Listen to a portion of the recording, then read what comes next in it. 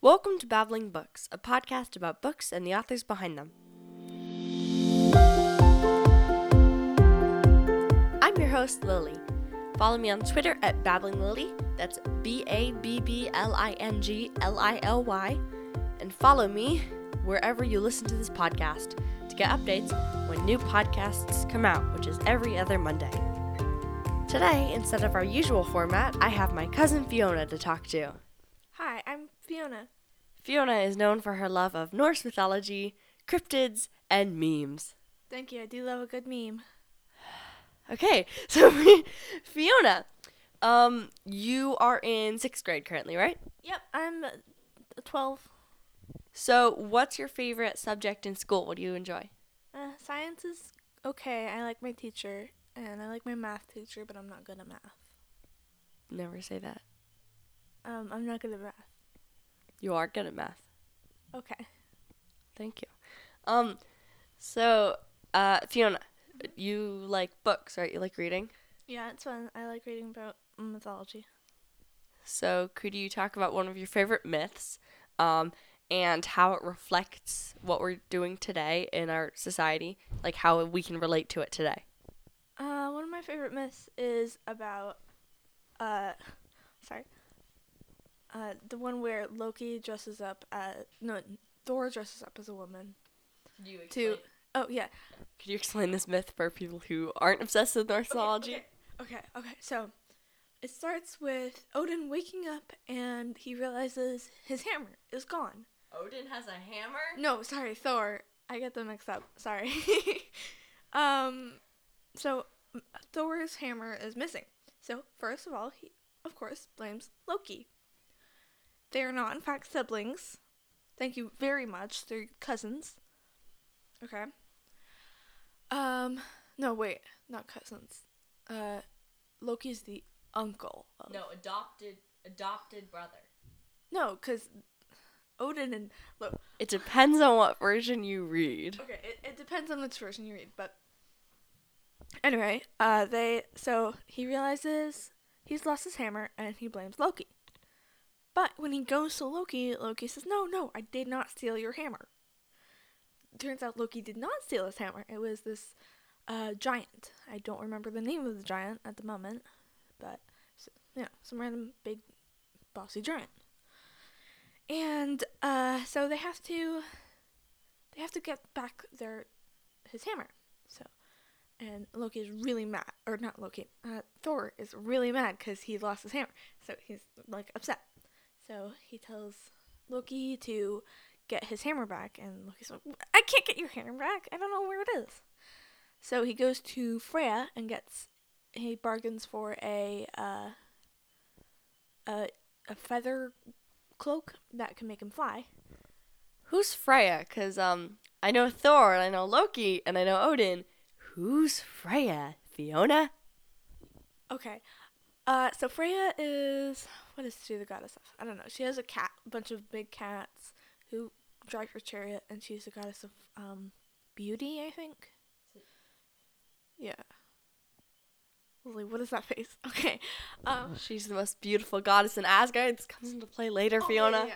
She's the most beautiful goddess in Asgard. You know, she's beauty queen. Yeah.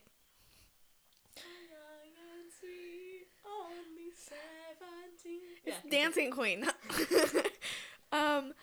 But so she, they bargained for a flying cloak, and so Loki flies to where the giant is, and he's like, "Hey, can I get the hammer back?" I don't know. You have to make a bargain. I want Freya's hand in marriage for the hammer. And Loki's like, "Oh no," because Freya has a temper. So he goes back to Freya, and he's like.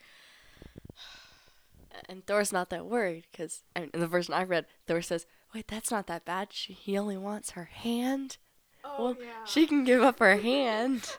There's still the rest of her. Yeah. I forgot. Yeah, Thor's really stupid. Anyway.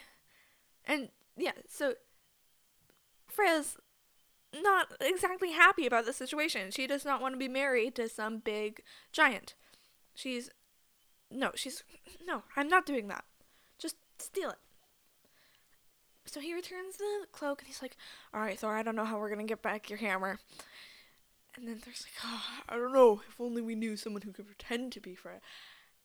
And Loki gets this great idea to dress Thor up as a woman.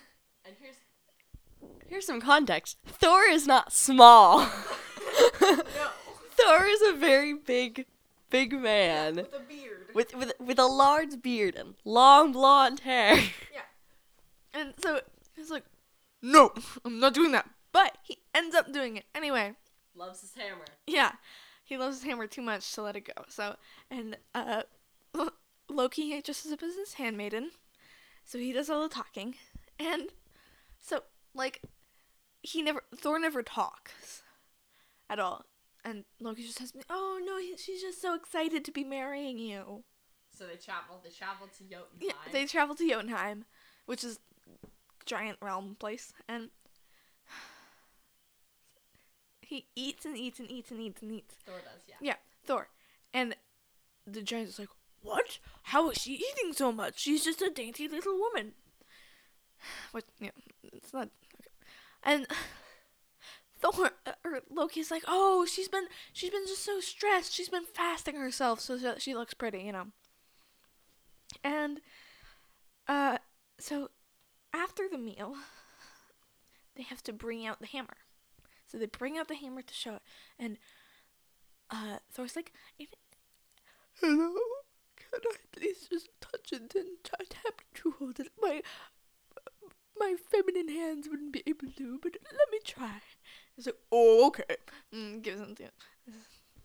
And Thor picks up his hammer and just starts killing all the giants. And it's really good. I don't know. It's a good one. My favorite versions of the story where it's not just, Thor doesn't just eat a lot, like he also is like, really, he gives away his position a lot of times, and Loki has to keep covering up for him. And yeah, so how do you think, what do you think we can learn from that story today, and how do you think it affects us in our current day? Because I know Norse mythology was written a long time ago. Yeah. So how do you think it affects us today? I'm not sure, but like, I don't know, I think Freya refusing to marry a lot is something, because like, I don't know, in ancient Norse places, Scandinavia and places like that, it was like punishable by death to even touch a woman without her consent, which is pretty snazzy. But like, I don't know, the bits about Thor becoming, like, dressing up as a woman and pretending to be a woman but not being womanly at all. I don't know, that's fun, cause. So what do you want to do after you graduate from school? Do you plan to study Norse mythology? Do you want to write? What are your plans? I want to look into Norse mythology a little more and like go to those places, try to visit them, and learn more about where they originated, because I think that would be really cool, but I don't know if that's a career. I think it is, because I had a teacher, and she was really cool. She taught mythology. So what are you doing now with this mythology? Well, I'm thinking about writing about it. I'm not a super great writer, but... They don't say that. Yeah, but, like... You know. Ask any writer who's been on this podcast. They didn't think they were a great writer when they were... Actually, some of them did. I had a writer who was on this podcast who wrote a 40-page story called Carol and the Adventures of the Magical Herd. So sometimes you start out with Magical Herd and you end up with several award-winning novels. I'm calling out to you right now, Carol Goodman, and if you're listening to this, you should be clapping that I managed to mention you. So Fiona, what would you write this, if you want to write now, which gods, which stories would you base your writing on? Like, for instance, would it have any, I know, if you watch the Marvel movies, you're thinking, oh, Thor. Okay, so we've got Thor, we've got Loki, let's see, we've Odin, we've got their sister Hela, right? Okay, they're not... Okay, wait, hold on. I gotta go on a little rant.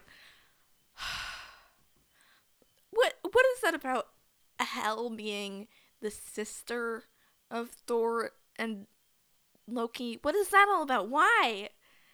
Okay, Hel is the daughter of Loki with Angerboda. I think that's her name. I can't really remember it off the top of my head. But what? That doesn't. Okay, it doesn't really make sense to me. Because, like, siblings and children, like, they aren't. It doesn't make any sense to me. Any of it. Like, mm-mm. So what are your opinions on taking liberties with Old Norse myths? Because obviously they're in the public domain. So if I wanted to take my story and write it with Hel as Loki's sister, I could do that. Why shouldn't I do that? Like, who's going to tell me not to? Well, like, no one's gonna, especially with such a large franchise as Marvel, no one's gonna be like, hey, no, you can't do that. You're not doing it right. But, like, it's kind of annoying to have to change your whole mindset, especially as someone who reads a lot of Norse myths, to change your whole mindset to fit a certain movie or something. And I don't know, it's just kind of frustrating that they don't take it straight from the myths, because I feel like you could have had a lot more, like, character to Hela if they had made her Loki's daughter, because, like, it could have been a big reveal and, like, whoa, Loki has a daughter. What? It's like, I don't know. I feel like they could have done a lot more with it. I think it also has to do with respect. Like, for me, it's like, oh, you're writing something. You have to be able to go back to the original source and say, this is where I got her, this is where I got him, and this is why it's like that. And I think sometimes if I look at some of the Marvel movies, they're such a big, like you said, they're such a big franchise, no one's going to tell them no. So we look through and we see Hela, and we see her as Thor and Loki's daughter. And I love when people take liberties with old myths. Like, I love rewrites. It's fabulous. Like, what's her name? Ibi Zoboi, who just wrote Pride, which is a remix of Pride and Prejudice. It's fabulous. I love it. And takes a lot of liberties. And I love changing the characters' relationships and seeing what happens with it. But I think what we have to think about is, are they really doing this to make it more interesting, or are they doing it to fit their own box of what they want their characters to be? Because we want to develop this for teens, and we want to have it for kids, even though, I mean, it's not for kids and teens, just only kids and teens. But we've got a lot of characters that are really, like Peter Parker, he has a vlog. We've got a lot of characters that are Gen Z characters, and they're really focused towards Gen Z. And so we want Loki and Thor to be more accessible to the younger generation. So if Loki has a daughter, we're not going to be able to relate to him. So I think when we talk about Norse myths, I think we also have to talk about respect and being like, okay, so is this really why you changed the relationships, or did you just do it because of your franchise? And I think it's a conversation to be had with every adaptation. Like, why are you changing if you do change something, why are you changing it? Like, think about it. Is it really for your story? Or is it for someone else? If it's for a good reason, you can definitely change it. But I just don't see why they changed it. It's just maybe. So on the topic of Hel, you say that she's Loki's daughter. So, isn't Loki married? Like, is he married to Angerboda? No, he's actually cheating on his wife with her, and Sigyn is his wife, and it's just a whole thing, because she's wonderful. She hasn't divorced him or anything, or she didn't, and, like, she's a wonderful person. She was a servant of Freya, actually, and they met, and it was cool. But then Loki went and cheated on her, because of course he did. So, I mean, at least he only cheated on her once, right? He only has one kid with Angerboda, right? Oh, he has 3 kids. 3 kids. He has 3 kids. So, do we see them all in Thor Ragnarok? No, we see Hel, obviously. We see Fenris a little bit, which is also actually one of his kids, Fenris Wolf. And, oh god, what is the world? Oh! Ha! That's my timer to make sure we don't go over time. Yeah, whatever. So, you were talking about Fenris Wolf, right? Doesn't he end up, like, in chains? He does. He ends up on an island that transports, so that no one really knows where he is except the gods. And so he's just chained up on that island, and yeah, that's where he ended up. And his brother, Jormungandr, the Midgard serpent, right? Yeah. So the Midgard serpent was thrown into the ocean as a very small snake. Because why? Why would they? And what happened to Hela too? Like, how did they just let them hang around? Like, why did Fenris get chained? Why did the serpent get thrown in the ocean? Like, well, what's up with that? I'm pretty sure, if I remember correctly, it was just because they were dangerous and they were children of Loki. That was the whole thing. And Hel got thrown into Hell, which is the land of the dead that isn't Valhalla. It's for like the bad people, just like Hell is. It's for normal people. Yeah. It's for people who didn't die on the battlefield. Yeah, exactly. And then, yeah, and she has like 2 servants, but they're really slow, and they, I don't remember what they're called because they have really long names. And then there's Modgood, and she's the like guard at the front, and she's really cool. Yeah. So we're talking about all these characters in Thor Ragnarok. So if Marvel took so many liberties, they must have just invented Ragnarok, right? No, actually, Ragnarok is an actual thing, because the world, according to Norwegian myths, or not Norwegian, Nordic myths, the world starts over and over and over and over, and it ends with Ragnarok every time. So Ragnarok comes, and then the world starts all over again. And, like, Loki does his things, Odin does his things, all over again, maybe, like, with slight differences. Then Ragnarok comes again, and it starts all over again.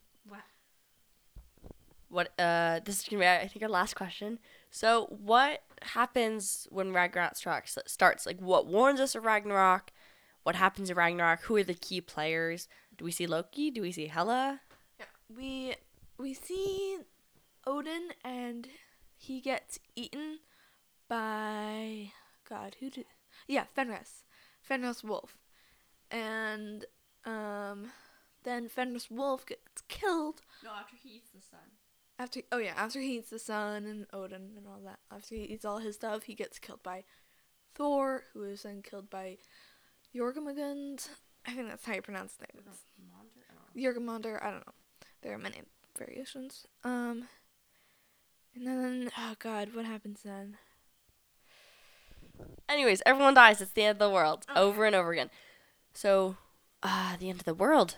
How do we look out for it? What happens in the very beginning? I cannot remember for the life of me, but... What warns us of it? The rooster?